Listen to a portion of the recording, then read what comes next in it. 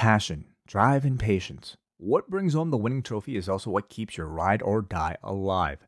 eBay Motors has everything you need to maintain your vehicle and level it up to peak performance. From superchargers, roof racks, exhaust kits, LED lights, and more, whether you're into speed, power, or style, eBay Motors has you covered. With over 122 million parts for your number one ride or die, you'll always find exactly what you're looking for. And with eBay Guaranteed Fit, your part is guaranteed to fit your ride every time or your money back. Because with eBay Motors, you're burning rubber, not cash.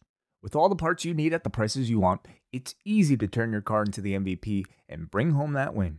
Keep your ride or die alive at ebaymotors.com. Eligible items only. Exclusions apply.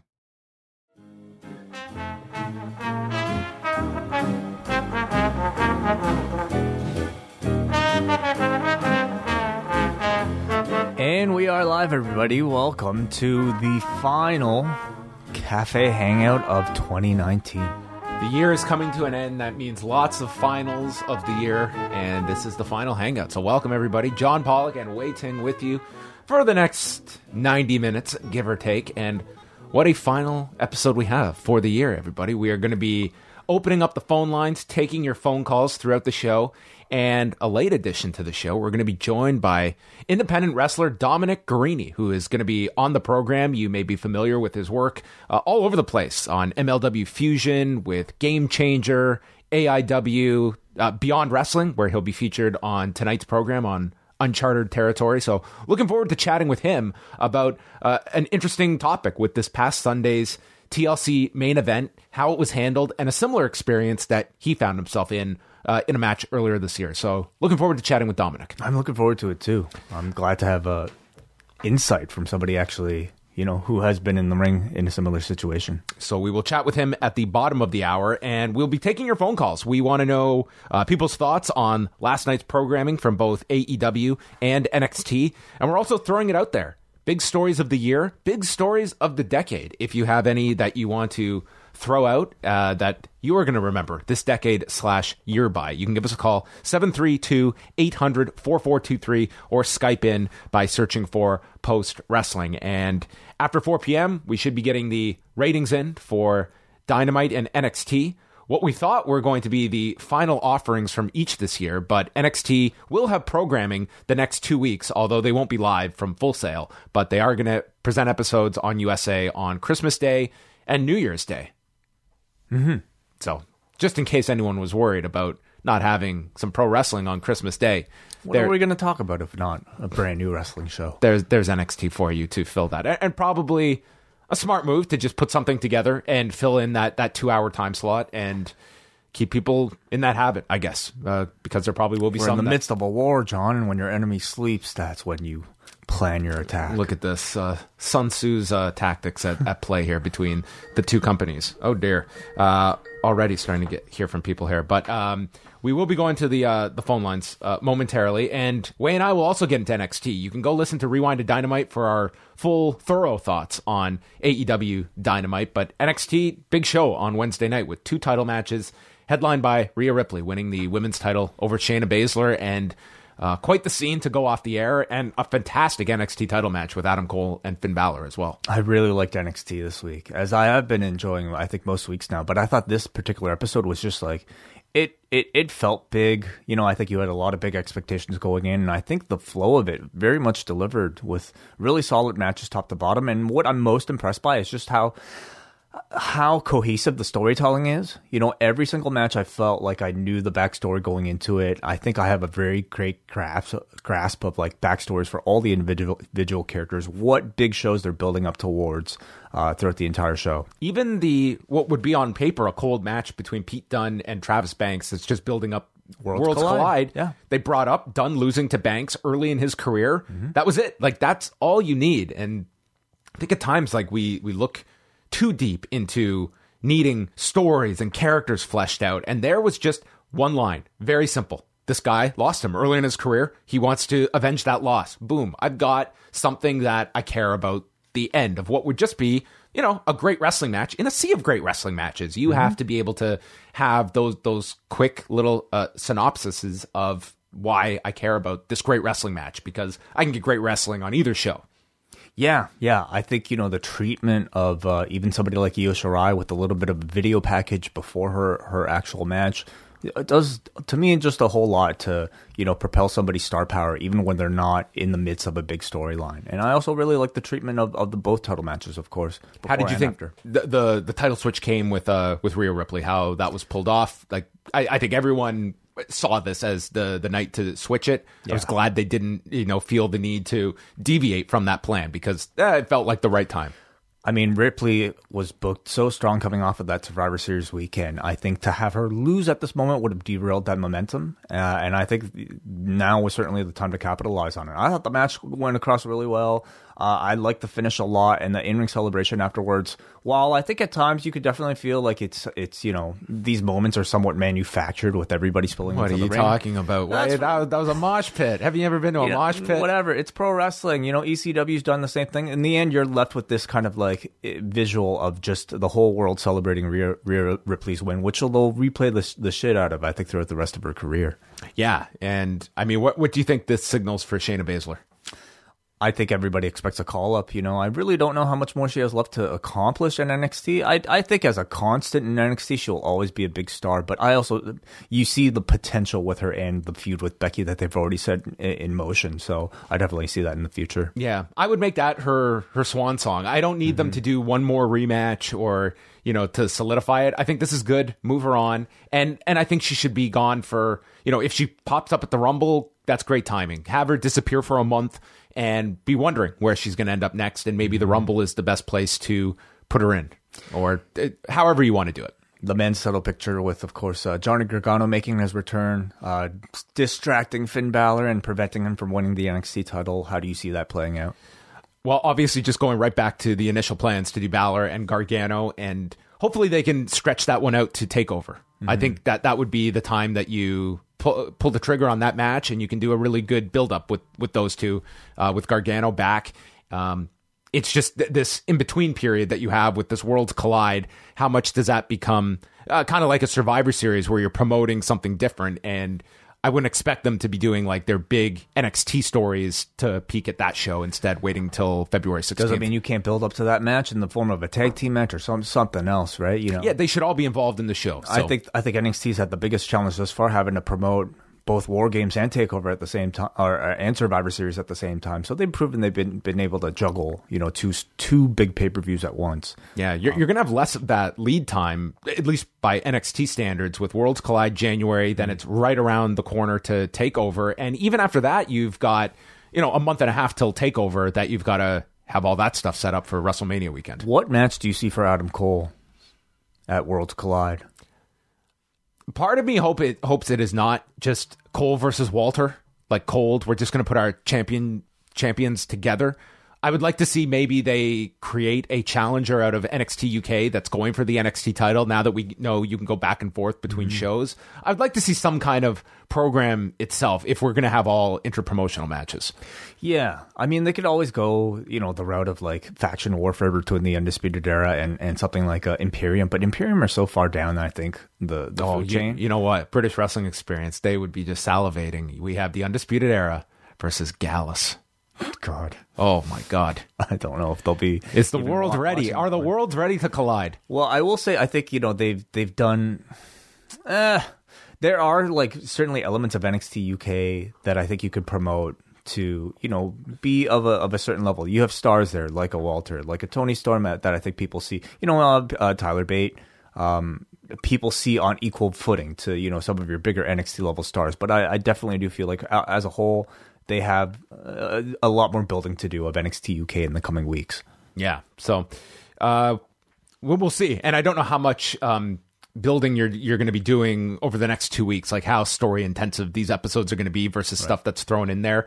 And, they taped some stuff, but you got to fill these episodes out. I wonder if they throw in like maybe one or two of the War Games matches that are just going to put those on USA to fill out the shows. We got to think about, though, too, the NXT, I think, integration into the Rumble itself. Now that NXT is a certified third brand, you would assume that they would have an equal number of entrants as Raw or SmackDown into the Rumble this year. Both Rumbles, men's and women's. So do you see wrestlers in NXT start to, stake their claim for wanting to be a the Rumble winner? It's a good question. Like how ingrained are they going to be into this? Is it going to be split where you're going to have an equal number of NXT people? Are NXT going to be kept as surprises like prior years? I think you have to decide that. It's kind of tougher, but yeah, it's a good question for the Rumble this year of how they're going to manage the three brands with NXT on much more equal footing now. Any other notes from NXT? Any thoughts? Oh man, my nitpick of the show was Pete Dunne hitting Travis Banks with a curb stomp, and Travis Banks just got up and countered a bitter end like immediately after this thing. I was like, this dude just got his face stomped into the mat, and he was up in less than 10 seconds and on the offensive. I certainly do feel like even myself watching, and maybe this just comes from like the 4 hours of wrestling that I think wrestling fans are expected to watch on Wednesdays now, but I do feel like on this particular NXT, there are a lot of matches that could have been shorter. They did not need to have a bunch of kickouts. Not everything needs Killian Dane and Damian Priest was equal in time to the title match that preceded it. Good match, but I think, not everything to me needed to be a 10-minute,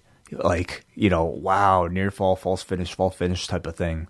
Just for the pace of the show, and I think to maintain my interest, building up my anticipation even for the main event. Yeah, and I wonder what the thinking was, because they put those two matches, that started the show with 2 15-minute matches back-to-back, that whether the idea was, okay, people that tuned in for the title match, let's give them another immediately, but it's a lot to go from one right to the other, and you're probably not expecting Priest and Dane to be 15 minutes of like a big epic match that they tried to present there. But I am curious to see what the viewership is like, how much all of the impeachment vote and all of that coverage took a toll, probably on programming across the board, because that was obviously is going to overshadow both of these shows in terms of people's interest that may regularly watch either program.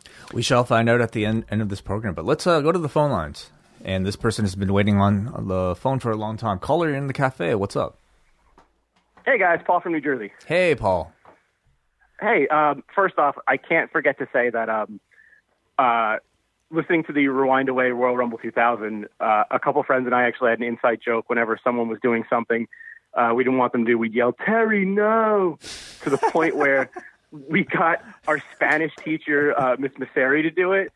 And I completely forgot about this because, all the wrestling and stuff. And just listening to that, it reminded me of that. And I played it for one of my friends who's still a good friend to this day, and he was laughing hysterical. So that was great.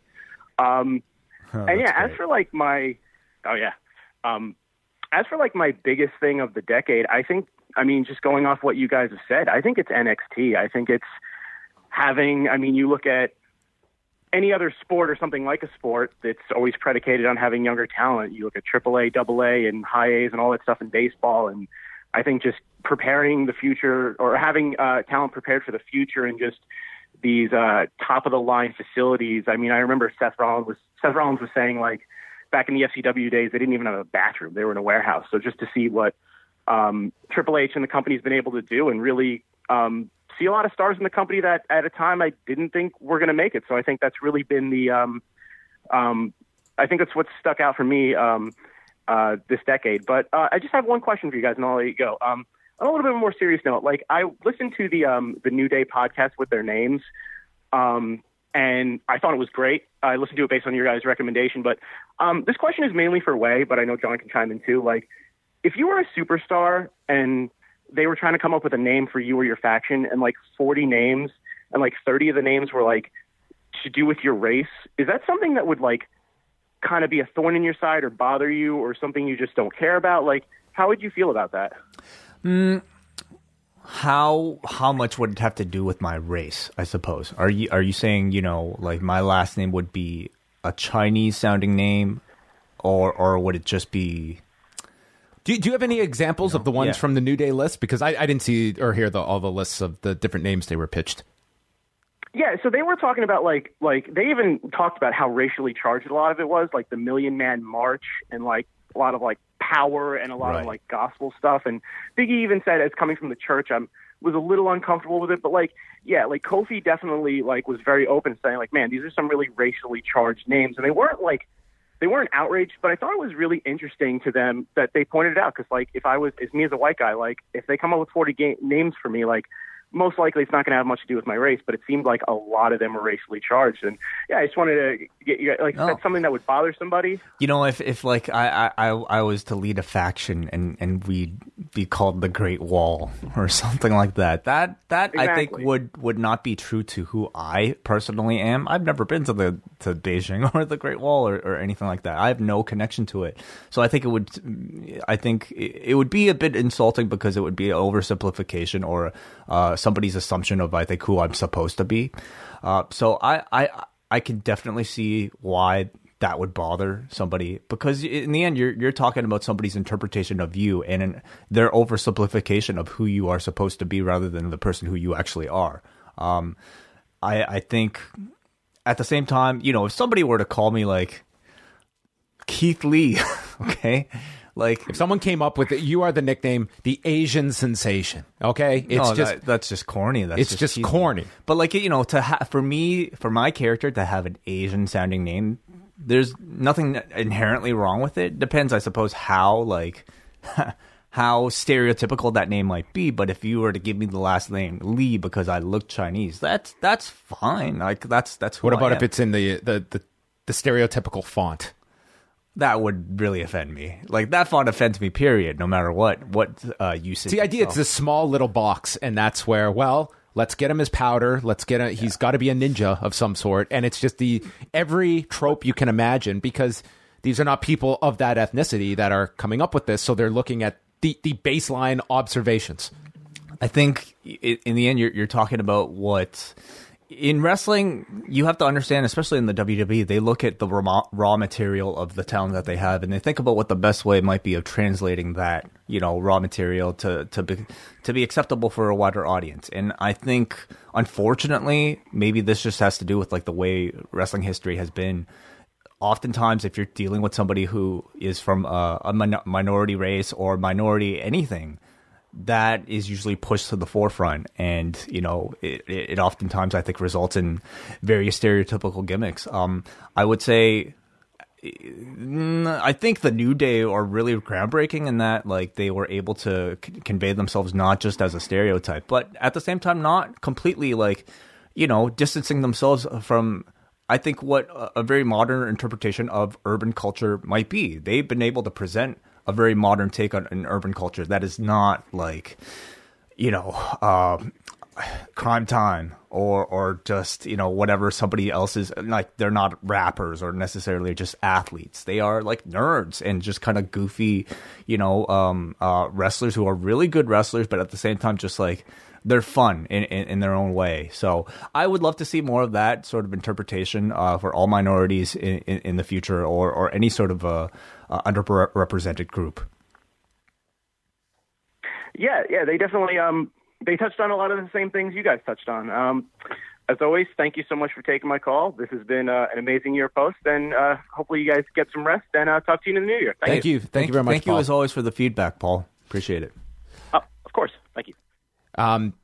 Also want to make mention that AEW Dark on Wednesday night, we had Colt Cabana show up to do commentary with Excalibur, and they tape matches with Brandon Cutler against Sammy Guevara, the Proud and Powerful against Jack Evans and Angelico, as well as, a 4-way tag match with Private Party and the Best Friends involved, and then they did Shawn Spears versus Joey Janela. But Colt is on every show, basically. That would be... This week, he would have been on three different companies from Friday to Wednesday. That's amazing. Yeah. Wow. I wonder if he'll be on NW Power this week, too, because that means he'll be on both Tuesday shows. Next week, his opening round match is on the TV title tournament. Amazing. Yeah. So 2 hours of Colt. It's him in the question mark next week, I believe. Is that right? Okay. Yes. I believe they announced that for next week. Yes. So he will be a lead-in for himself, because Power will stream an hour before Dark. That man is everywhere. He is, man, if it went over, he like very close to Rick Rude territory there in the taped streaming world. I know. Back to the phone lines now, caller. You're in the cafe. What's going on? Hello, this is Gabe. I went to the Corpus Christi show last night. Oh, okay. Awesome. And it was awesome. I hadn't gone to a live showing since WrestleMania 25. And I dragged my wife and my best friend. and they had a great time. They were even asking me if they were going to come back. It was so amazing. This is the pattern we get of callers going to AEW shows. They have not gone to a wrestling show in years and years, and they've also dragged someone with them to go to this show. So you've continued the pattern. But tell me a bit about what the live experience was like, and who were some of the standouts that you enjoyed seeing. Well, I like everybody, but my wife really was into Pentagon Jr. Okay. I mean, she was chanting Cero Miedo all night. She really loved it. That's Even awesome. this morning, we were just joking around, and she did it to me today, like out of nowhere. She's like, Cero Miedo. It was awesome. Is your wife a fan usually? How much did she know about the characters in AEW prior to going? Not too much. She'll like read a book while I'm watching it. We're in the same room, but we're not in the same room. You know what I mean? Mm-hmm, mm-hmm. So she knows who they are, but she's never into it. In fact, we've gotten into fights because of my wrestling passion. Oh no! But this time she was really into it, and I was just surprised. Because most of the times when we've gone to a WWE live event, she's like, "Can we go now?" And I was like, "Okay, let's just go."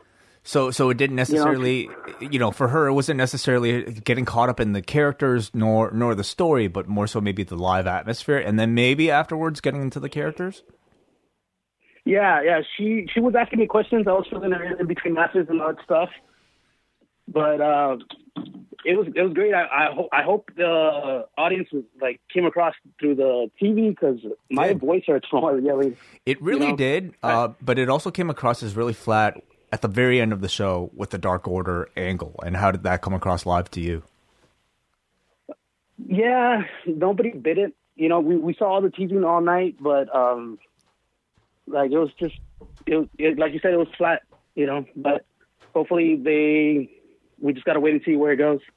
How about some of the dark matches that we didn't get to see that'll air next week? Was there anything there that left an impression? I recommend you watching next week, because there were some comedy matches that were real funny, and there was a Four Corners tag team match. It was great. My wife was also drawn to Santana. Okay. She's like, that guy's money. All right, Santana. Wow. All right, so Santana and Pentagon Jr. are the ones to buy futures on. Yeah. Awesome. Well, thanks a lot for the call and the live report. We appreciate you dialing in. No problem. Oops. Sorry, I hung up on you by accident. Man, but cut him off. Let's go to B Detroit, who's calling in right now. B Detroit, what's on your mind? Hey, what's up, guys? Hey man. Hey, I just want to a couple things I want to get to. I want to be real quick here. First off, I want to say congratulations to you guys and Post Wrestling, the whole family. Thank you. It's been a great ride with you guys. It's been 2 years, my favorite wrestling friends. Oh, of course, yeah. Thank you. Yeah. All right, so my first thing is it's kind of like a worldwide wrestling thing. I'm sick and tired of the waiting for the dive spots. It's really killing me. It's really killing me. I mean, we had Roman dive on about 30 people Sunday, and then like the Young Bucks match, they just stood up and waited for Scorpio Sky to do a beautiful tope. Don't get me wrong, it was beautiful, but they just stood there for like 5 minutes, and it's like it's getting out of hand. The dives are getting out of hand. This isn't like everybody. This is everything. I just can't do so many dives anymore. It's getting a little heavy-handed now. I definitely can understand it. At the same time, would you prefer a wrestling world without dives, or at least with fewer dives? Because it seems like the reason why they do it so much is because it always gets a reaction, and I really do feel like it's perhaps it's an occasional complaint, but I would say a pretty unpopular complaint that of all the things that wrestling fans complain about, it doesn't necessarily feel like too many dives is that it. The thing is, suicide dives though perhaps is we can maybe start to definitely. Big E is the one that's killing me with the suicide dives. Well, he's nearly killing himself at times with those. I think he's gotten a bit better at them now, because there was the times he would just come down at that horrendous angle and your heart would be in your throat watching this guy do that, and he seems to do it a bit safer, and also a lot. He seems to be more selective of when he does that spot. I don't know if he'll be doing that for 10 more years, man. We'll see at the end of this 5-year contract. The way he looked Sunday when he hit the ground, I was like, oof, you just got to stop. It's got to end one of these times. And another thing that's really getting me, usually AEW has been really good when it comes to addressing their problems. And like if a fan we complain a lot. It was like a group consensus if we all get sick of something. But Brandy Rhodes has got to stop. She must be stopped. Her angles are the only thing that I really see wrong with the product sometimes. I mean, along with Dark Order sometimes, but I'm not getting the hair thing and Awesome Kong. It's just like there's too many people trying to recruit right now. I mean, I know that's what everybody's thinking, but Brandy, you must be stopped. Is there a problem with Brandy Rhodes as a talent, or is it more so the character that you have an issue with? More so the character. I wouldn't mind her as just a regular valet for Awesome Kong, but the Nightmare Collective is not really rowing the boat for me.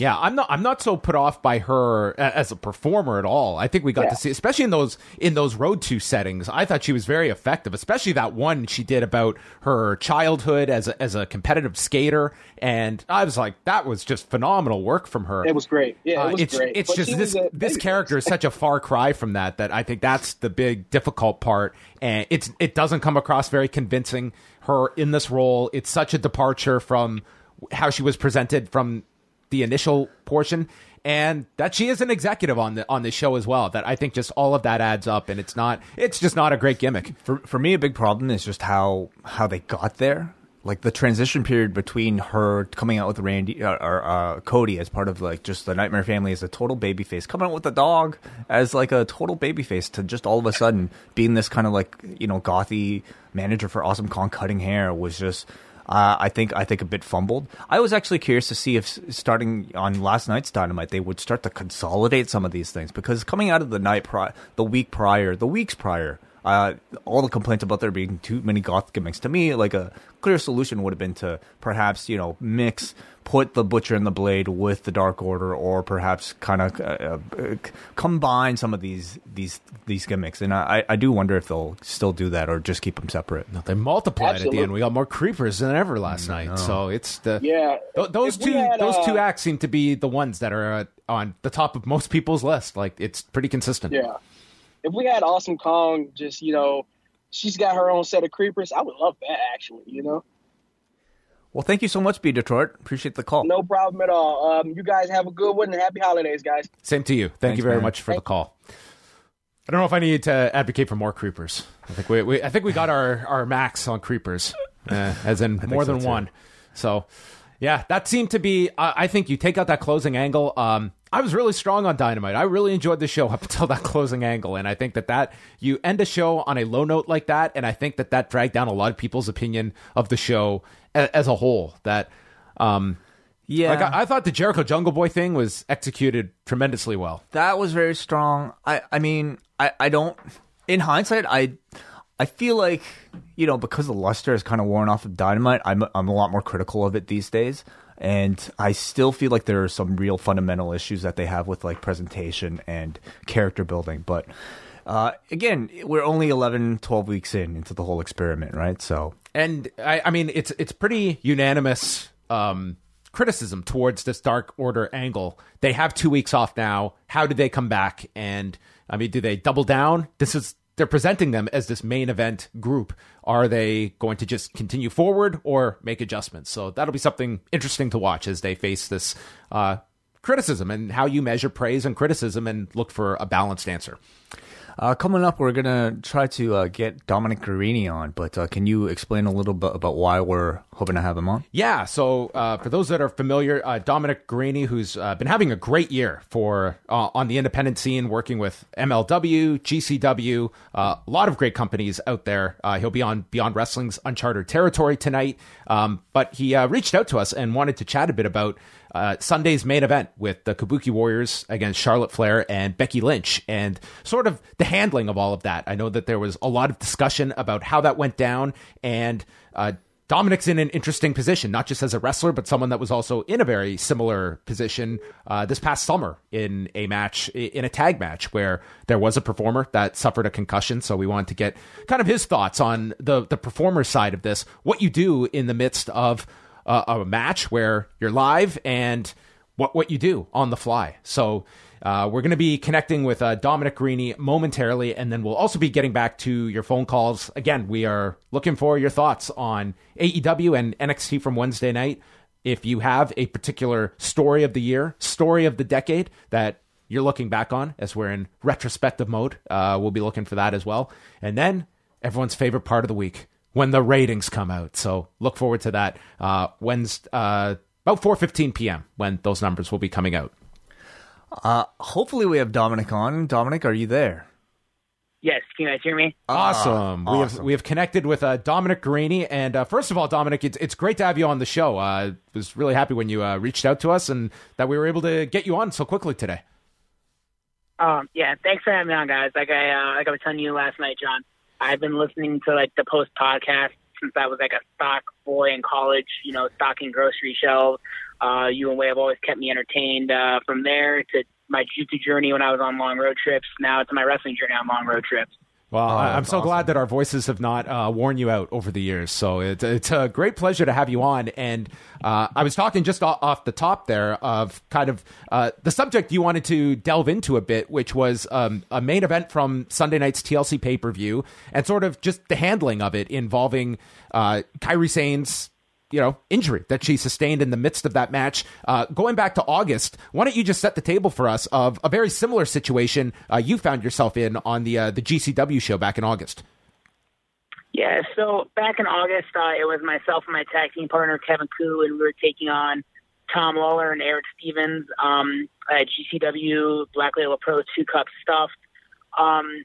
We thought we'd had a pretty good match called out, and we got through the beginning portion of the match, and we got to our cutoff segment of it, where Eric took a blow to the head. And when it happened, no one really knew that Eric was out of it. Like even to this, to the point, he tweeted out the other day when we were talking about it.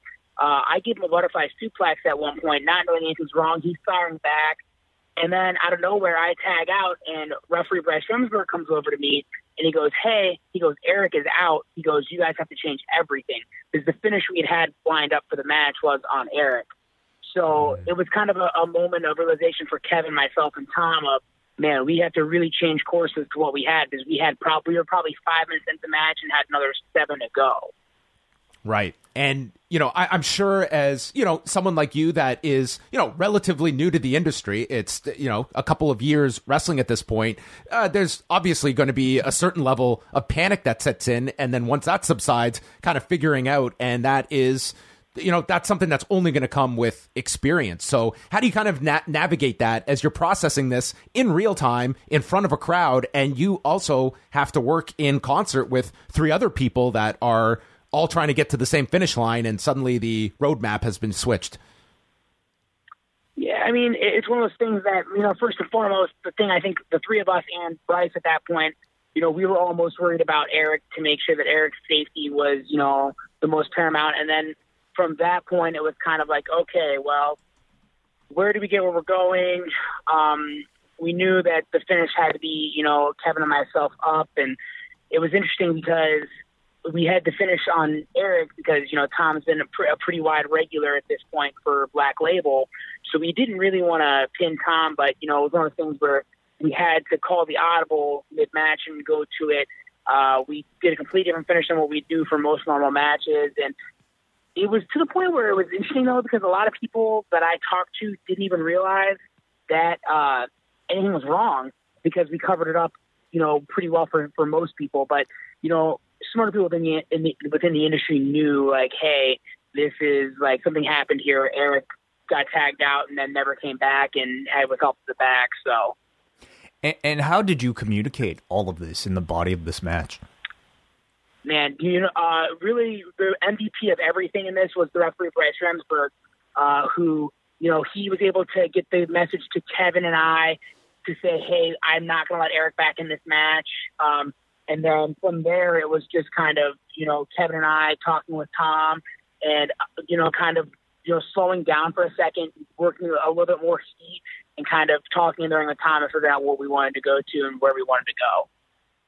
And, when you're looking at this situation kind of removed from your own situation, I always look at that performers are always going to have the mentality of like, we have to get through this. We have to get to the finish. Is that kind of still the prevalent mentality versus, a guy is hurt here and maybe the match does become secondary at that point to making sure that things do not get worse with Eric or in the case of Kairi Sane?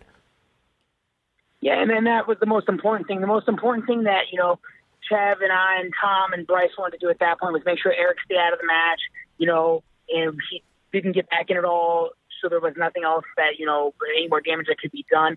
And I think you look into maybe Sunday and you look at that situation on Sunday with Kairi where the referee or somebody should have gotten the message down to say, hey, don't hit her, keep her out of the match, like something's not right. And like that's the main thing for us in that situation.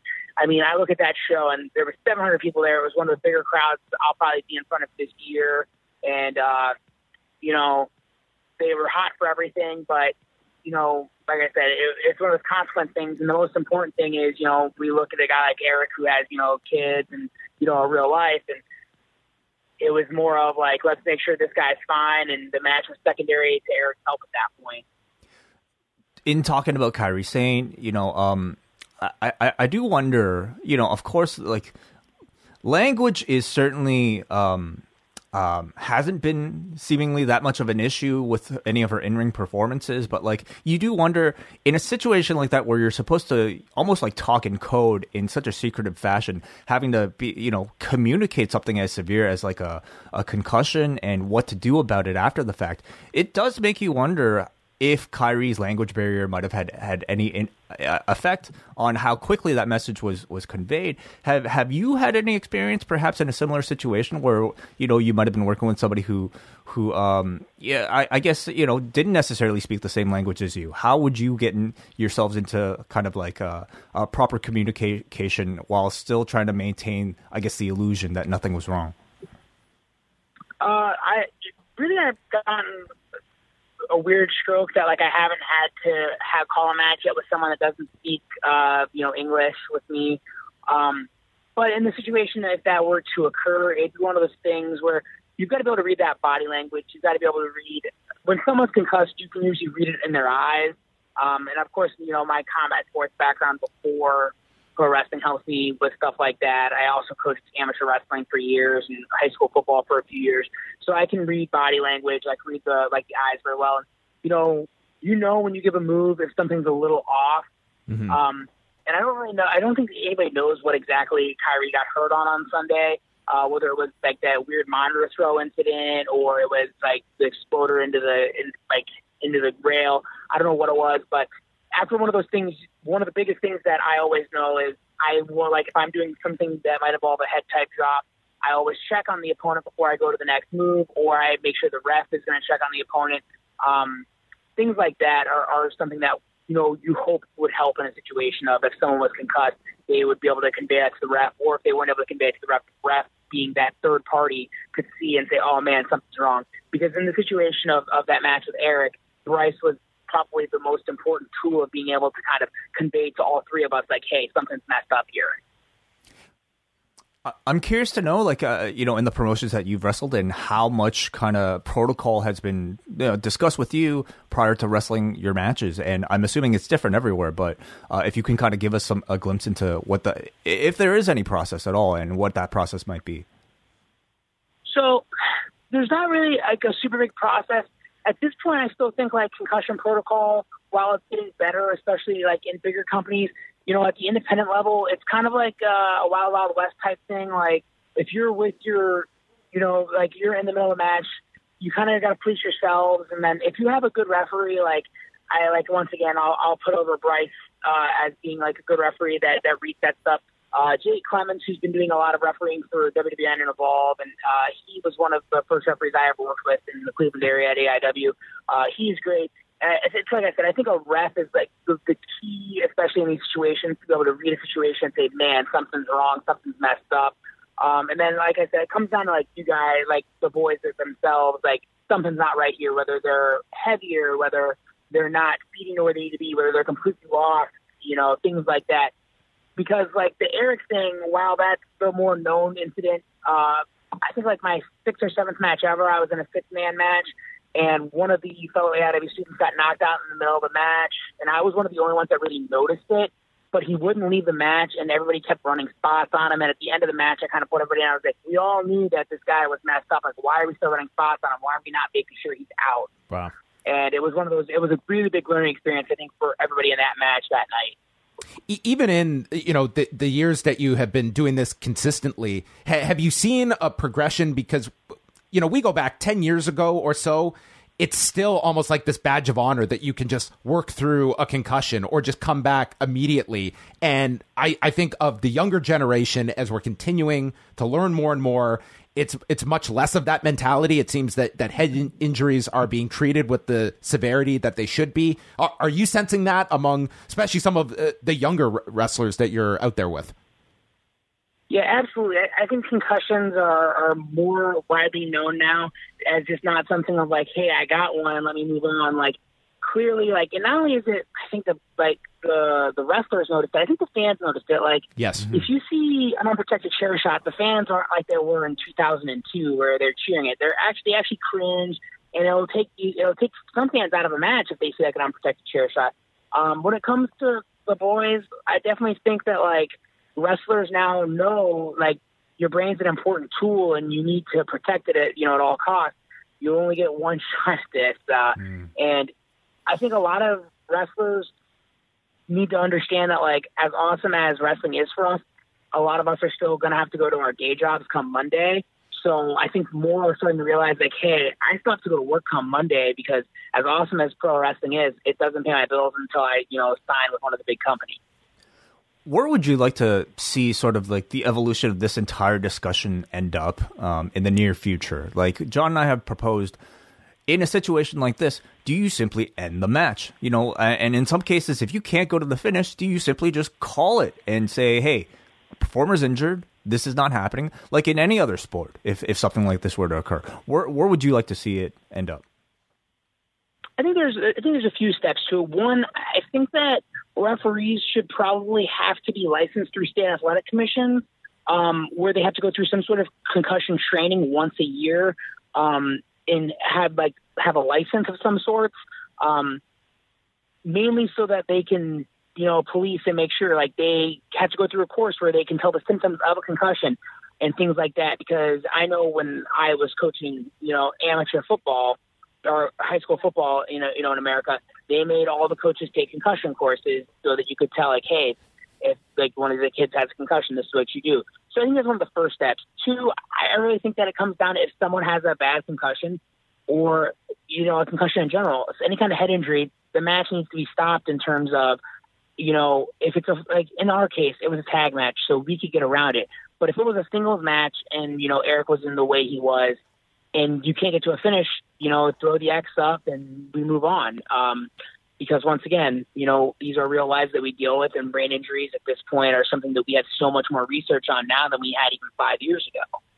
Yeah, and I think you bring up a great point that sometimes gets overlooked from the outside, and that is just how critical the role of the referee is if things go sideways, and that we're much past a point where it can just be a third guy in the back that suddenly we're going to throw the stripes on to be the third man in the ring. Like that is someone that you yourself, Dominic, are dependent on. If something goes wrong, that they may have to be your lifeline out there. Is that something that you feel that there is a quality control out there of referees that are equipped for these situations that they have to be prepared for? I'm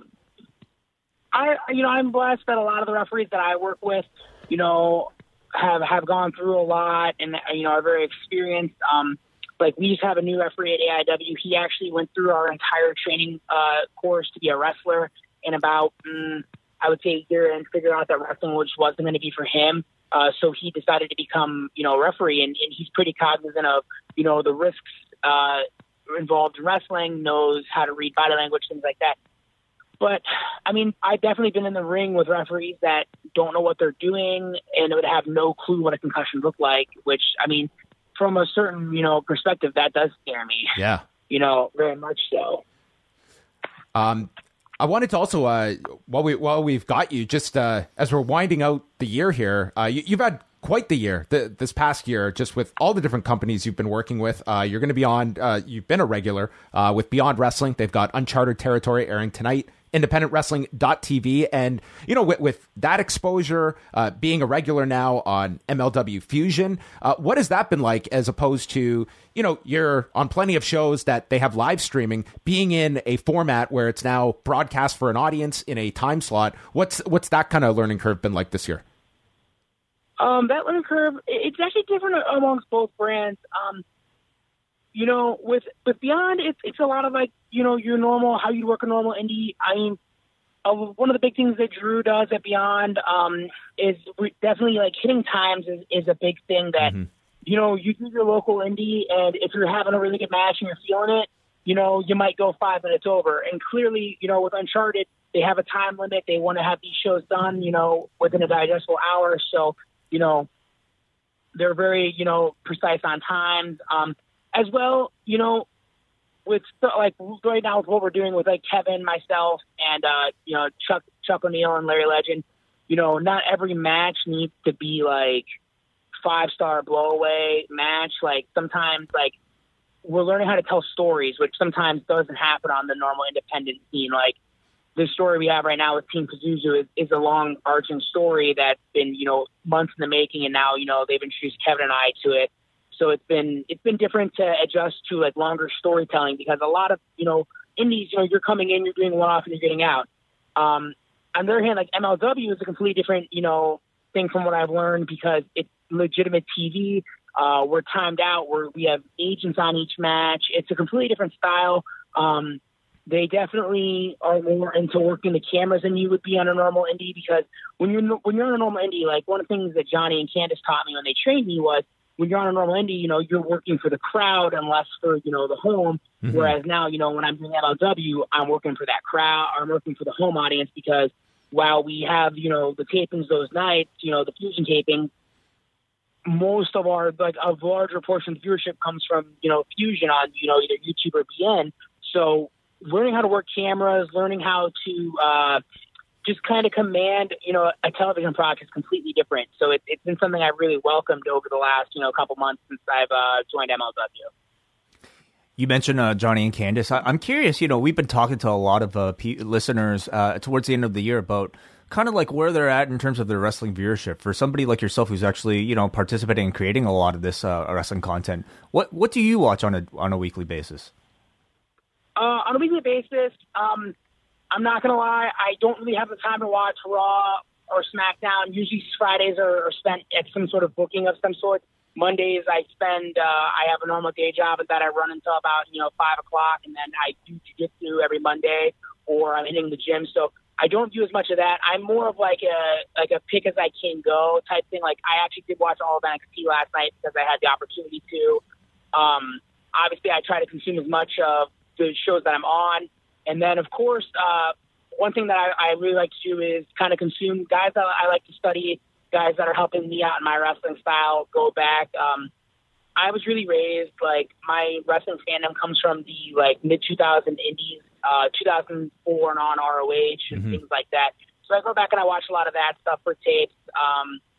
I'm really into a lot of the British wrestling scene right now. I just got done with WX. I just did a tour at WXW in October, and that was awesome. So I follow a lot of that stuff, WXW, Progress, Riptide, things like that as well. Do you go back a lot and stuff that you're watching? Because to me, if I was in your shoes, to me, one of the biggest struggles would be, how do I differentiate myself? And I think you've done a really great job of it, just with your attire and just having something that's very distinct to Dominic Garrini. Are you going back and seeing things where, wow, nobody is doing this? That would be something cool that I could incorporate, and it's just going to be another thing that differentiates me from the pack that stands out. Yeah, that's kind of always one of my things. When I'll reference back to Johnny and Candace. When I first started training, I always like to say, because I've taken a very active role at the IW Wrestling Academy. I'm one of the co-trainers there, and I always like to say every kid that comes in wrestling school has a completely different idea than what they're gonna be. I really thought I was gonna be like the second coming of Kevin Steen, and then clearly Chandler Biggins, John Thorne, and Johnny and Candace were no, you're MMA hybrid guy, and then I talked with Johnny and Candace and Thorne, and they all said, hey, like, find a way to mix jiu-jitsu in. So then I kind of was like, well, how do I do this? And like when I was first coming to pro wrestling, Matt Riddle was really coming on. So I was like, well, I need to differentiate myself from Matt. And so my biggest idea was doing more modern based, like sport jiu-jitsu type moves, studying guys like the Mendez brothers, Keenan Cornelius, finding how to take, their jiu-jitsu that looks really cool when done, in not the 10-minute long black belt matches you see like the world, but like their highlight videos, like you watch the Mendez brothers highlight video, it's like hypnotizing the way they pass guard and the way they're able to sweep and submit guys. So it's finding a way to turn that stuff in. And then I like to go back and study a lot of like older Samoa Joe and Brian Danielson stuff because they were doing a lot of this stuff before it was really in vogue and like before anybody knew what was going on. And actually one of the other guys that did a lot of like really early based MMA stuff, before anybody knew was like The Undertaker and Kurt Angle. Like they were doing like triangle spots on SmackDown 2002. So it was one of those things that I try to go back and find stuff like that, stuff that's over 10, 15 years old now and bring that into the forefront. Like one of our young kids at the IW Academy just posted on Twitter today that the first pay-per-view he ever watched was Royal Rumble 2010. And man, that makes me feel old, but it's also like, man, if this is like a new wrestling kid who's like just into wrestling, like what have like some of these newer, younger fans not seen? I had the same feeling on that Rhea Ripley video package this week where on Prime Target. So did I. She's like, I got into it as a kid watching Triple H and Ric Flair at Survivor Series 2005. I was like, oh my God. I was watching that match last night with my sister, and I brought that point up of like, wow. I was like, I'm only 29 and she's 23, and I don't feel that old, but I've been watching wrestling and consuming wrestling for that much longer. That's amazing. I'd be remiss. One match that me and Wei were live for this year was at Bloodsport, and please tell me about getting to do a match with Phil Baroni. Oh boy. Phil. You know what? When Brett from GCW told me it was going to be me and Phil, I was beyond excited. I have watched Phil Baroni highlights like when I was in high school, like I was on a high school wrestling team. Me and my buddy Shannon, who's a black belt in jiu-jitsu now, we would watch this certain Phil Baroni highlight done by Genghis Khan set to George Thorogood and the Destroyers. And when I told my coach Shannon, I was like, man, I get to wrestle Phil Baroni. Like we thought it was so cool. And then I met him, and it kind of all went downhill from there. I did a whole hour-long podcast on kind of like the days leading up to this. It's some friends of mine in the Cleveland area. Their show is called Pot Van Dam. And I pretty much talked about it all, but like I knew I was screwed, and I knew it was going to be an uphill battle from the point where Josh Barnett put us all in a big group chat, and Phil Baroni just talked about how he wanted to wear one boxing glove to the Art Jimerson thing, and then how he was going to do body slams, and he wanted to do figure four leg locks, and I was like, oh no, I was like, he's got no clue. And then the day came, and he did have his gear with him, and it was just a mess, and it just became more of a mess from there. That's unfortunate. It's I think with that specialized of a show, it's like when you're bringing in a Phil Baroni, it's really, he's either going to get it or he's not going to get it. So I guess unfortunate for you that it was not someone that was fully understanding of what Bloodsport is and all the cool stuff you can get with a show like that. Yeah. No, sadly, I think Phil just thought it was another day in the office wrestling, like a pro wrestling style match, and he just kind of didn't get it. And, we kind of made it work the best that we could, and on such a great card, because that Bloodsport WrestleMania weekend is one of the better cards of, WrestleMania this year. Mm-hmm. We were definitely kind of like the weakest match of the bunch, us up there with the Severn Frank Mir match, which I don't know if Frank necessarily got it either at that point, but yeah, I mean, I'll be remiss if I didn't say that match didn't make me go out that night at AIW and do entirely more crazy stuff than I should have done, because I wanted to make up for it. Well, Dominic, it was great to have you on. Would love to have you back on sometime to chat further. It was great to have you on the show for the first time. Is there anything you'd like to throw out there for our audience? I know they can catch you tonight on Uncharted Territory, and you seem to be a very, very busy individual at the moment. Yes. We have Uncharted Territory tonight, and then if you're not a member of IndependentWrestling.tv, you can join 20 days free with our promo code Kevin and I's Violence. That gets you 20 days free. From there, I have AIW come, our Southern Underground Pro on Saturday, so if you're in the Nashville area, we're there. Next Thursday, I'm back at Uncharted Territory. Next Friday, AIW, we are live on Fight TV. Two Cold Scorpios on the card. ICP will be in the house, so that's going to be something wild. And then January 11th, I will be in Dallas with MLW for 0 Hour. Really excited to go to Dallas again. Last time we were there for War Chamber, it was crazy. The Von Erichs are still gods down there.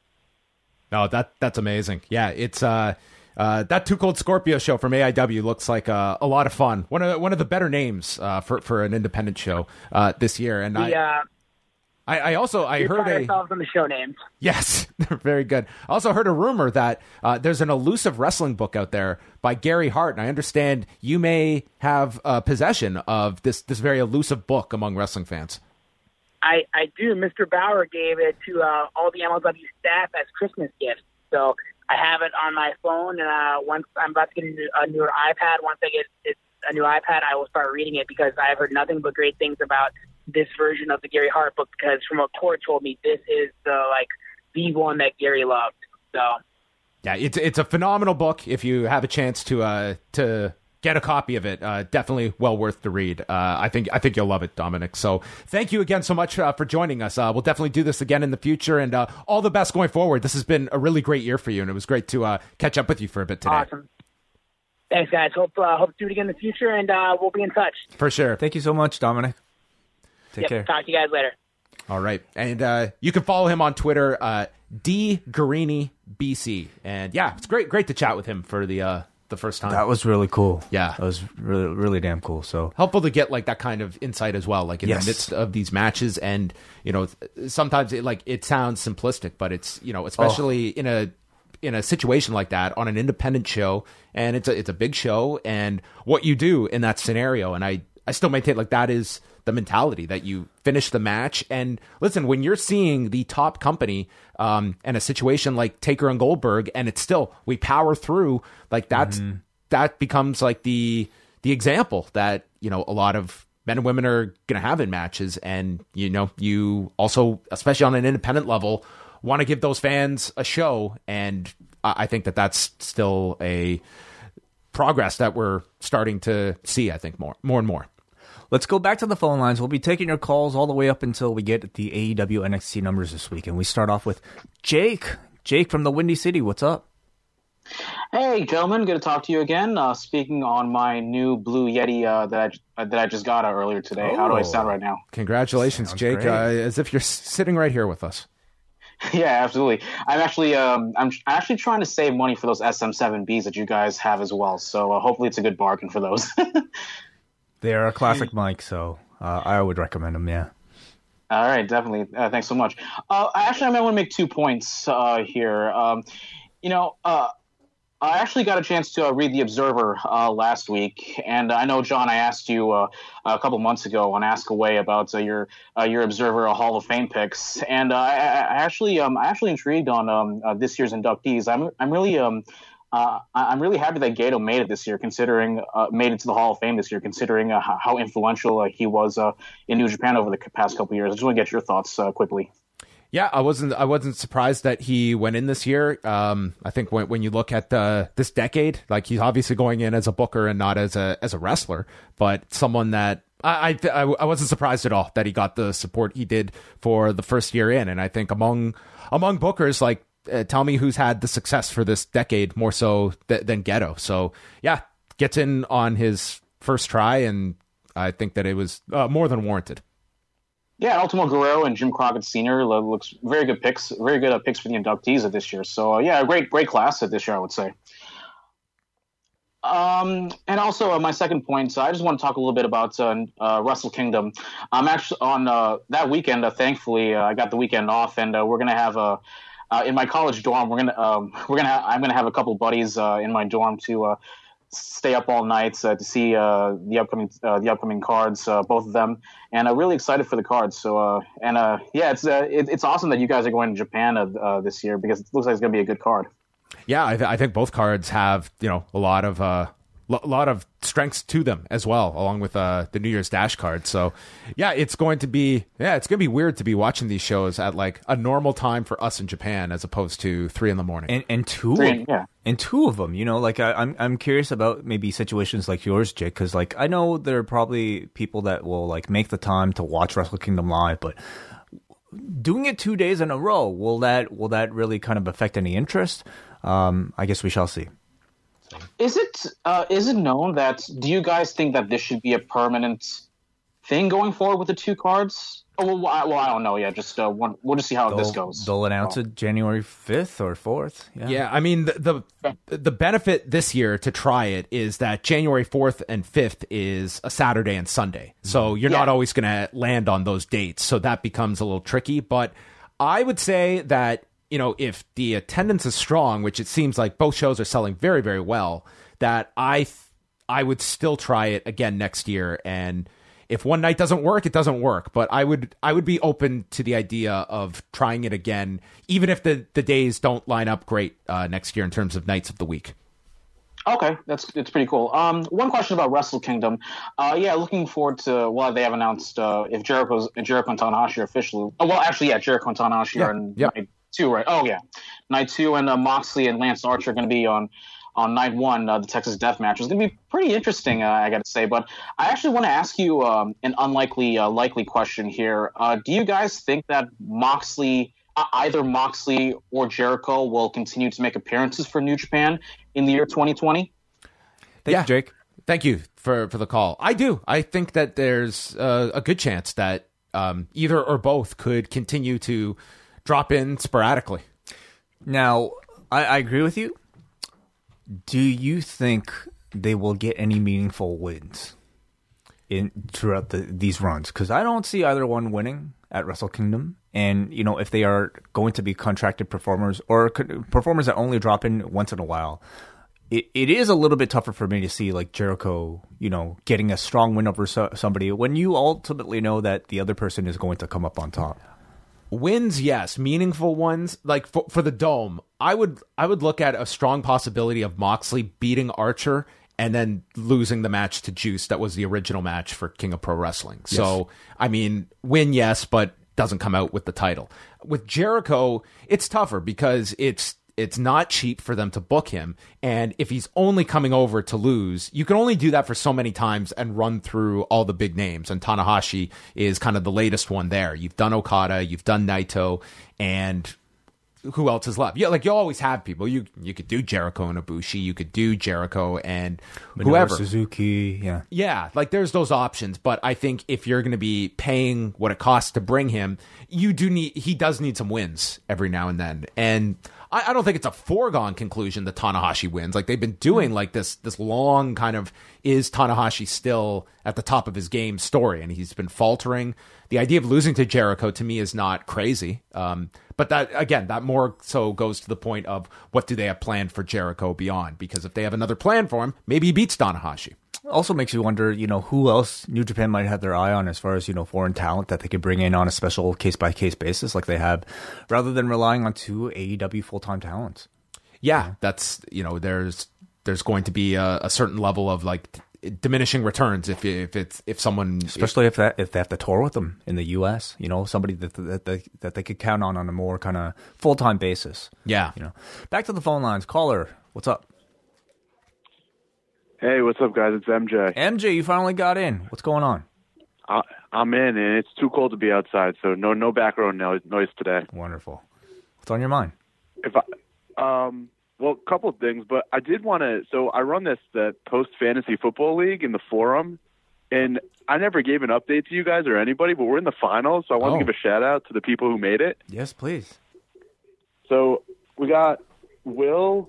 I want to butcher his last name, but he goes by like Will Leasy in the forum. Will Marchand, I believe. Okay. And Rob Brancy. They were kind of co-owners. So their team, a little bit of the bubbly, and they're versus Brandon from Oshawa's brother, who's Team Canadian Destroyers, who became quite the heel of the league. And if anyone's gone and checked in the forum on the post, there was some great drama. There was an incredible video submitted by Brother Nate, who cut an absolutely a gem of a promo. I recommend to go watch it if you haven't already. A video? Wow, okay. I didn't know there was so much drama going on in this thread. It was. Some say that it was better booked than the latter half of the year for WWE. It was good creative. You created a few stars here and there? Gauntlet match? Yeah, with the I finish? think so. I think we got some guys over. But that actually brings me to two other things I wanted to kind of touch on real quick. People who don't like the Dark Order or people who are not into kind of what Brandy's doing, I get it, but they're trying, which is way more than could be said. And John, I don't want to set you off on this again, but we spent an hour on Monday night watching a gauntlet match with no finish. Oh yeah, there wasn't a finish Who to did that that match, make? was there? Okay. Yeah, so yeah, go ahead. You're suggesting that at least they're trying to tell stories. By the way, is there something on in the background on your thing there, or is that just the sound of New York? No, it actually may be you guys if the YouTube is still on. Oh, if you don't mind just shutting that off. No, it should be better now. All right. Well, I'd say about the Dark Order, I will not dispute there is... We shouldn't be handing out awards simply for people trying, though. Not at this stage, like MJ, when there's so much other wrestling to choose from. And especially, I think, if you're AEW, who've been trying to champion that you are going to be... a bit of a revolution and a bit of a renaissance in professional wrestling. I think at the very least, I would expect. How about this, story. MJ? What is the best case scenario of where the Dark Order ends up? Is this a main event act? Are Evil Uno and Stu Grayson going to be pillars of your company in 2020? If suddenly the audience just gets behind this and they love this Dark Order, what is the ceiling for the Dark Order? The ceiling of the Dark Order should be a match beyond type scenario with the Elite or with any other faction, where they serve as a good mid card or main event program, but for a one-off pay-per-view as a heel faction. And after that, they go back to the mid card as a tag team, and they maybe develop some guys in the stable where at least guys have something to do, and they're not just kind of miscasted as bit players or the 24/7 division. I mean, that's ideally yes. But can you get there with Stu Grayson, Evil Uno, John Silver, and Alex Reynolds? I think in the end that would sound great, but they have such a long ways to go in getting the Dark Order up to that standard where they could headline a show.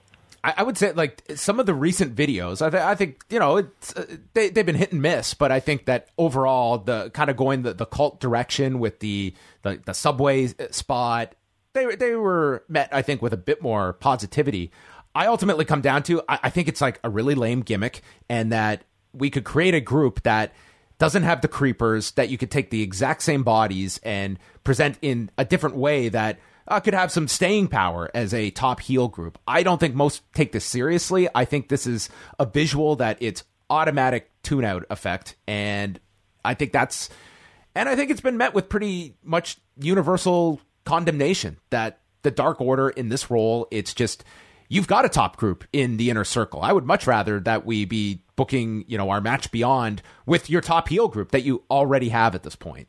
So I just think it's a very difficult sell for a lot of people on the Dark Order, and it just doesn't appear to be something to me that, as you said, at best, I think this is ultimately a mid-card act, which I'm fine with having a part on the show. Once it's your main event act, I think that's where you're going to get more of the pushback. Yeah, it's totally fair criticism. I think that they do need to be given time to see what happens with it, and it doesn't help when just people are completely trashing the effort.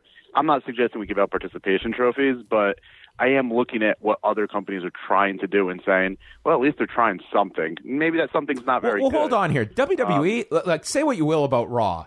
There are absolutely people they are trying to get over on Raw.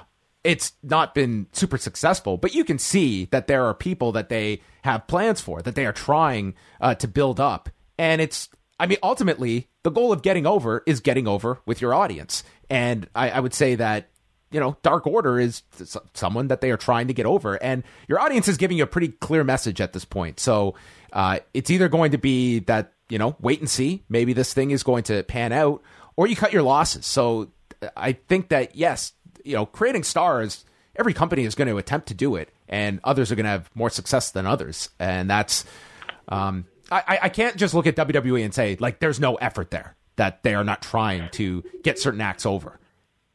They're trying, but with no success. There's there's a long history of failed attempts, whereas I do have to look at what the Elite has been able to do over the last few years. I mean, they've had success at getting groups and getting gimmicks and getting bits over. Look at guys like, last night, Jungle Boy. Like, yeah, some things will hit and some things won't hit. I'm just suggesting that you got to let things have a chance to grow, opposed to just immediately casting it off. And I understand that the visual of it is like tune-out effect. I don't think this is immediate, though. The Dark Order has been around for several weeks since the AEW's inception, even before that, and I think this criticism has been pretty standard, like throughout almost the entire run. Yes, they're starting a new storyline, but I feel like the overall concerns are that it's just a gimmick that is a little too maybe outdated, a little too corny, and I even throughout the popularity of the vignettes, which have been an improvement, I don't know if the corniness has really been addressed all that much. So anyway, MJ, thank you for the call. We can I leave you guys with a positive? Yes, please. All right, so I want to flip it to the positive real quick because I've been thinking about the end of the decade stuff, and maybe you guys can do this on your best of. Guys who are universally beloved by, let's say, 90% of the wrestling community at some point in time during the decade. I got CM Punk around the Pipe Bomb era. I got AJ Styles after he left Impact and did the ROH New Japan run. And I have Will Ospreay 2019. Do you guys want to add any to that list? I'll hang up and listen. All right, MJ. Thanks a lot for the call, MJ. University loved wrestlers. I mean, I guess we're talking about wrestlers in particular with like the internet audience, I'm assuming, or like the hardcore fan base that... I would say no one is universally loved or hated. Kazuchika Okada, perhaps. Like, it's hard to find somebody who doesn't like... who's not a fan of his. I think Kenny is definitely like, polarizing, can be polarizing. So was Will Ospreay for a long time. I think it's this past year that I think even his ardent detractors kind of realized this is at worst the number 3 best wrestler in the world, if not number 1. Right. I think Bryan Danielson, certainly someone that comes to mind. If you are someone from that the ROH glory period, that's some great cred that you bring with you for the rest of your career. Oh, absolutely. Yeah. Back to the phone lines now for as long as we can. Caller, you're in the cafe. What's up? Hello, caller? Can you hear us? Going once. Are you there, my man? Going twice. Oh, hey, John Wait, how you doing? You just made it. Who is this? This is Will from Austin. How are you? Hey, Hi, Will. Hey, what's going on? Not much. I'm just calling because I was actually at Dynamite last night. Okay. Yeah, our second live report. So how'd you like the show? I actually liked the show. It was a really pretty hot crowd to me coming in. I haven't watched the show back on TV, but I would say 80% of the show was pretty nice. But are you from Corpus Christi? No, I drove in with a few of my friends from Austin last night. Oh, okay. I guess I'm just kind of curious because Corpus Christi always has had that rep for being a bad wrestling town. I don't know if that's something you could speak to, because certainly last night was no indication that it was a quiet crowd at all. Okay, good. Yeah, that was my first show at Corpus Christi, and I know they got a reputation being quiet, but it's AEW, and most AEW crowds are pretty hyped. So, I think we did a pretty good job last night, I would say. Yeah, it came across really well. I think it just seems to continue the trend of like all these live reports. Anytime I've heard from somebody who's been to an AEW show, it just sounds like they're the best parties. Even like that the last pay-per-view, which the audience didn't sound that great for, like the live reports were that, wow, like it was always fun and it was loud. What was the closing? What was the sort of like some of the stuff that didn't make TV that you wanted to perhaps can enlighten our audience on?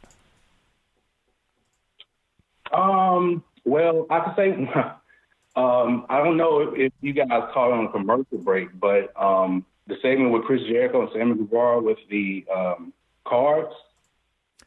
Didn't see it.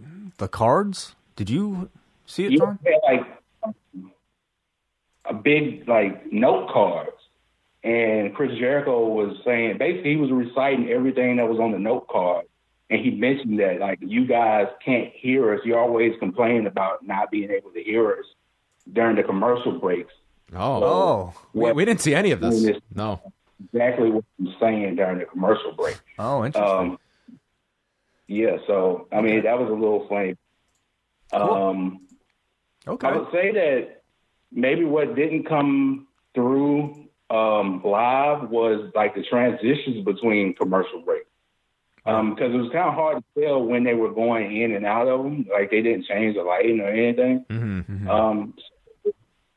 Like, I've been to other shows before where they'll tell you, hey, we're about to go on commercial break or something like that. Where they'll flash something on the screen. But during AEW, they didn't do that. So you just had to kind of, like, pay attention to the trons and see if they were, like, showing something different. Thank you very much for the call. We try to take as many calls as we can. But yeah, like, it seems to me like AEW Dynamite has been sort of producing their shows as if commercials aren't really a thing, you know? And we actually heard, I believe from MJ, like in the feedback yesterday, where he watched with some friends. I think he watched the Fight TV. And he talked about just how it felt like a pay-per-view without, you know, like it's seamless kind of like, you know, a lot more, you know, content obviously between commercials, but they are producing their shows almost as if they're not thinking about the breaks at all. Yeah, you certainly get that sense, and I think that there's always, I think that's to the detriment of like most of the people experiencing the show. Like the picture-in-picture, it's been interesting to watch. Like the idea is, okay, we want to capture people's interest so that they don't tune out. So do we have some like we saw the week where they broke a table in the picture-in-picture, like little things that are at least a haircut, like visual elements that maybe are going to hold you. But I would say, and granted, they're looking at the data and seeing who are they tuning out, are they tuning in. We don't see all of the breakdown of that, but at this point, I'm hearing more complaints about it than I think people. Well, I am too, yeah, and I'd be curious if the data supports that, and if it does, then okay, you tried something, but it's more so important that you learn from something, and I can apply this to the Dark Order too. It's fine to try things. I applaud people trying things, but once you have your answer, then it's how do you react to that, and what do you do in response to that. Dark Order is not hit. So either make adjustments or shelve it. But to me, to just bury your heels in and say the audience is wrong, we're right, and we're going to just force feed this to everybody, that to me, that's not learning from your audience. That's not playing off of your audience. And it's I think that's where you're at. And you can apply it to even something like that where the commercial strategy. And I would be curious one week to watch it on the Fight TV stream, because I think that would certainly alleviate those criticisms and how much of a cleaner viewing it would be if it was not interrupted by commercial. So maybe this is all just driving everyone to Fight TV. Maybe that's the goal here. The plan. Back to the phone lines right now. Caller, what's on your mind?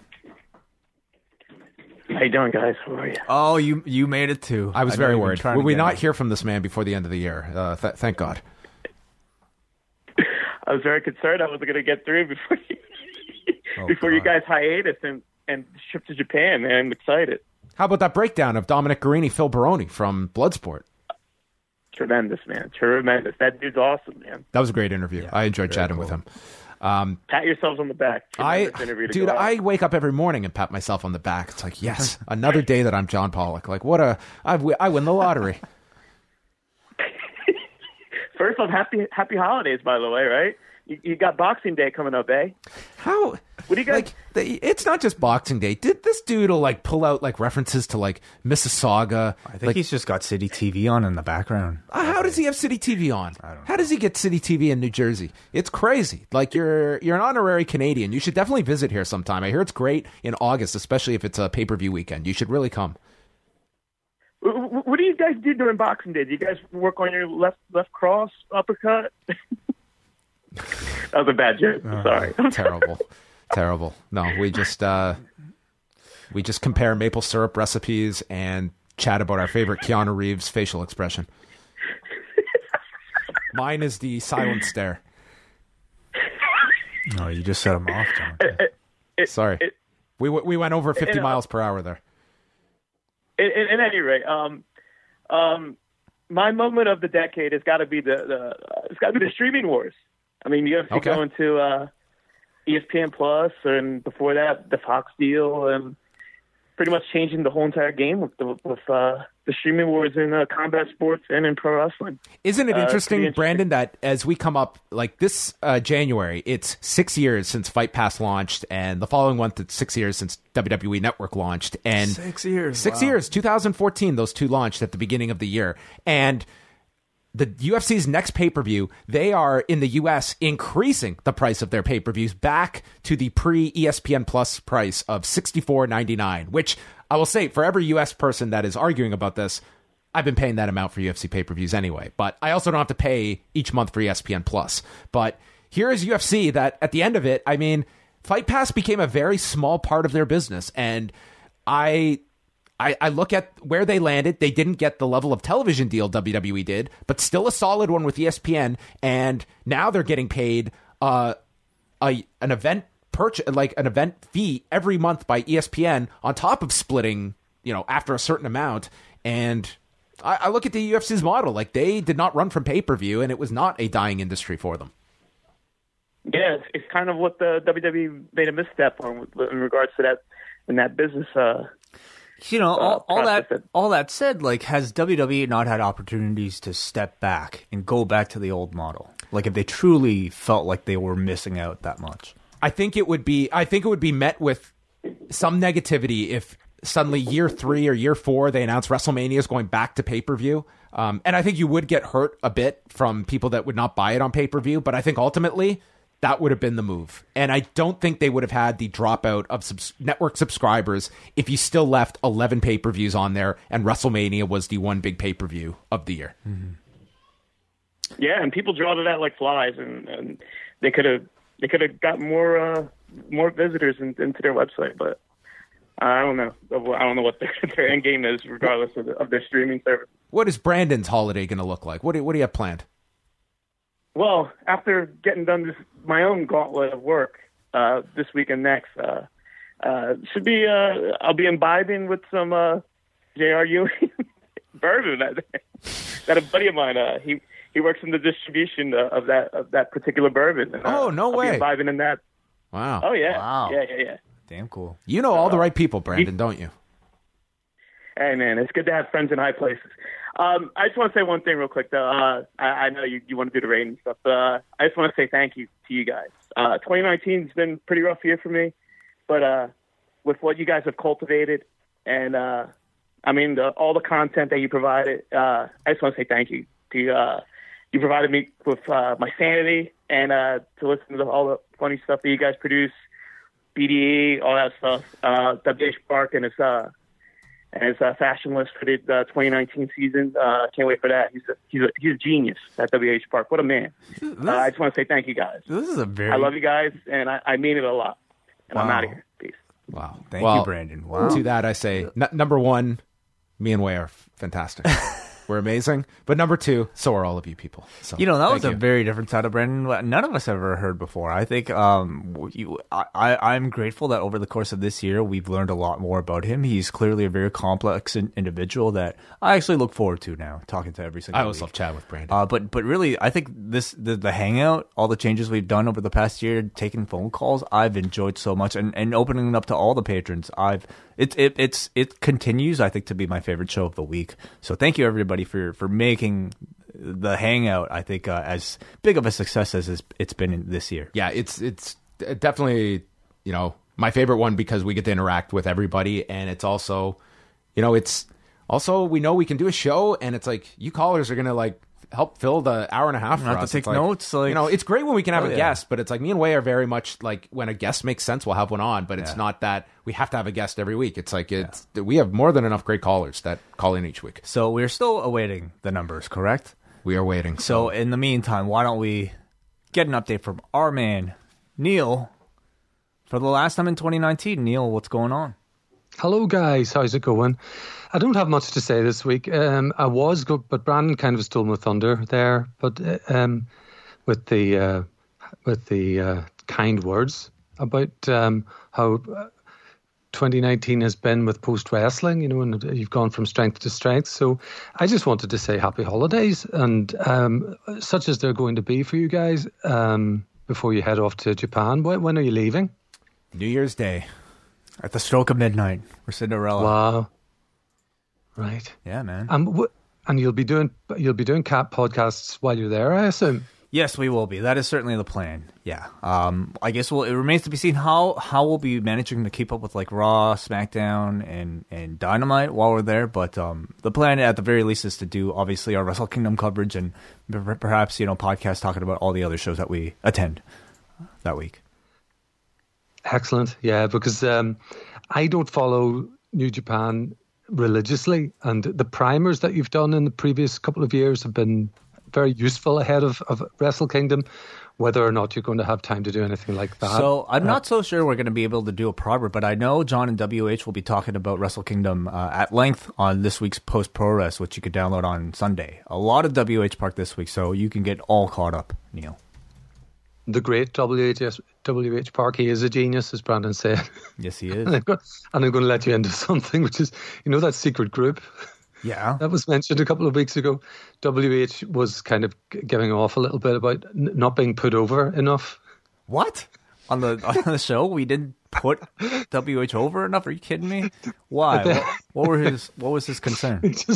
He just wants everyone to put him over much more strongly. Well, I know this DM group is specifically there to talk about the Watchman. Is he saying we're not talking about him enough as a Watchman expert, or just an expert in life in general? I would say in life in general. Yes. Wow.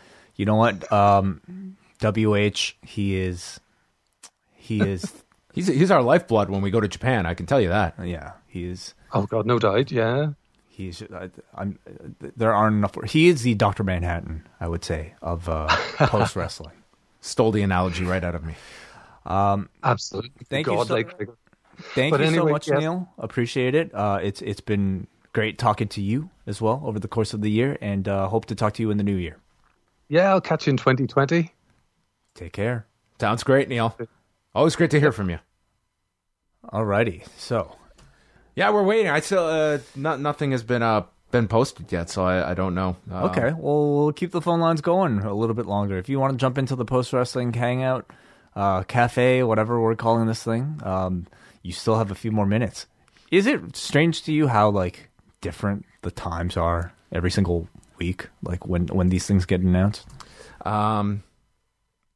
Like, why can't we come to a consistent standard, everybody? Yeah, maybe like the world stops and someone comes out onto a podium and reads. Could you imagine how dramatic that would be if they came out and read the numbers every week? Would it be Triple H and maybe Cody? Paul and Tony Khan walk out, and you have a moderator that releases, and you get in real time the reactions to females 12 to 34. Do you think we'll have this kind of like fascination with this ratings, like, deep into the next year, or is it going to get to the point where we'll just be like, oh yeah, by the way, this was the number? I mean, I don't look at it as like it's this fascinating thing. I mean, I think it's something that we should track. I think we should certainly be tracking this. I don't say that there's like some big countdown to this release every week. I mean, fans get into it and stuff, maybe too much so.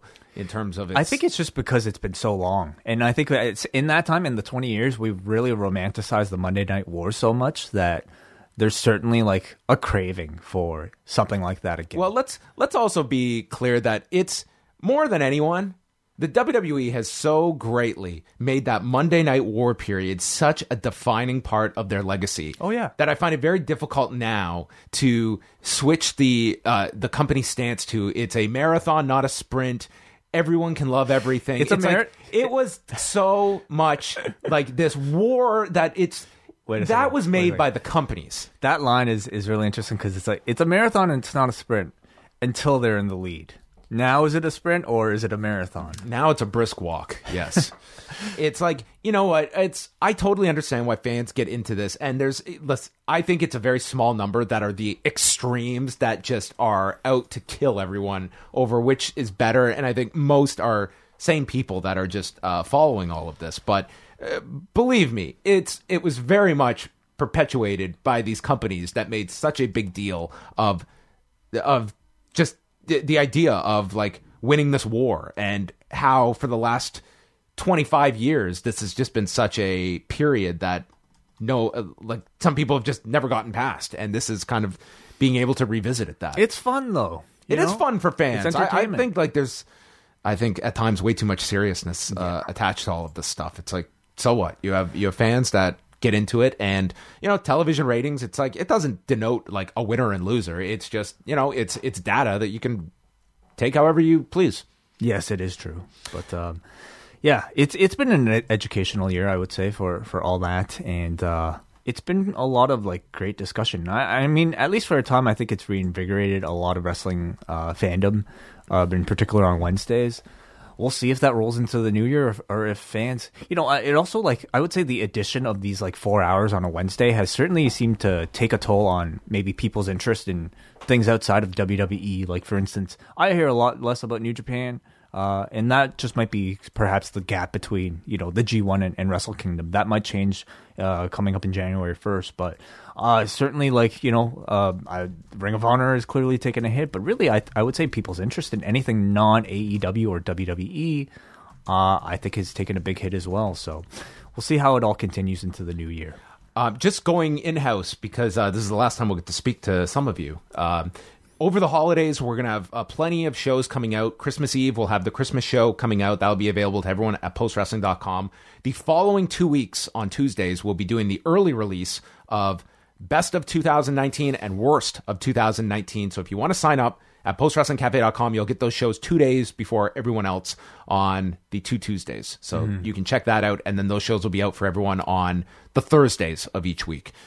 So looking forward to that. So, do you want to go? PW Torch has tweeted out. Why don't you read what you've got? So PW Torch, at PW Torch, of course, the very respected PW Torch, they have said NXT wins the night with 795,000 versus AEW Dynamite's 683,000 live and same night DVR viewers. So all right, so that was NXT also wins adult and young male demographics for the first time across the board. So we shall, Wow. What do you think? That's, not surprising. I think that there was a lot of promotion for this NXT show. I think they did a very good job, especially of promoting the women's match. The fact that they had such a clean sweep, that's really impressive for NXT. I mean, this is that's a clear win for NXT on Wednesday. Does it surprise you in any way? Maybe winning all of the demos, that's somewhat it's notable, the fact that they won. I don't think I'm surprised by it. I think that they had the better promoted show, but you had AEW at least with the momentum that they were the ones that had been doing so well especially in the key demo, that it's hard just in 1 week to promote a card. To me, it was probably something that has been growing for a few weeks, and it peaked with like a big show from NXT. I've been really impressed. I think at how well they've been able to sustain the momentum coming off of Survivor Series. I think they recognize that they had an opportunity to show themselves to a different audience. I mean, mainly a WWE Raw and SmackDown audience. About what their product is, and it feels like they've really kind of hit their crescendo, not just at War Games, but I think immediately afterwards with the rise of a new character like Rhea Ripley. I think really at the helm of it all, in my opinion, and that's perhaps some of the fruits of their labor was last night, having the show culminate with Rhea Ripley's coronation. I'm really impressed at how well they've been able to maintain it all. And AEW Dynamite, I would say conversely, I don't know if I've certainly not felt that same, upward trajectory at all. The main discussion coming out of last night's episode of Dynamite wasn't necessarily what they did right, but what they did wrong, ending the show with the Dark Order. And when you see those two pictures side by side of Rhea Ripley, new champion of NXT, being held up in the ring with the entire locker room, versus on the other channel, the Dark Order beating up the Elite, I kind of feel like those pictures really tell it all, at least, as it relates to this particular portion of this Wednesday Night War. All right. We are going to sign off, but we will have a full breakdown later tonight of the numbers. But that was at least the overall viewership, and I guess NXT winning especially the 18-49 demo. That's the big one that they win out. So I want to thank everyone, all the great calls we got on today's show, as well as Dominic Guarini for joining us. Again, you can catch him on Uncharted Territory tonight, independentwrestling.tv at 8 p.m. Eastern Time, as well as weekly on MLW Fusion and all over the place. He'll be on AIW. Baby, it's too cold, Scorpio outside. So that's going to wrap up the Cafe Hangout for the year. We will be back in the new year, so follow along during the holidays. No shortage of shows that we'll still be putting out at postwrestling.com and postwrestlingcafe.com. Thank you, everyone. We love doing this show, and thank you very much for tuning in. Goodbye.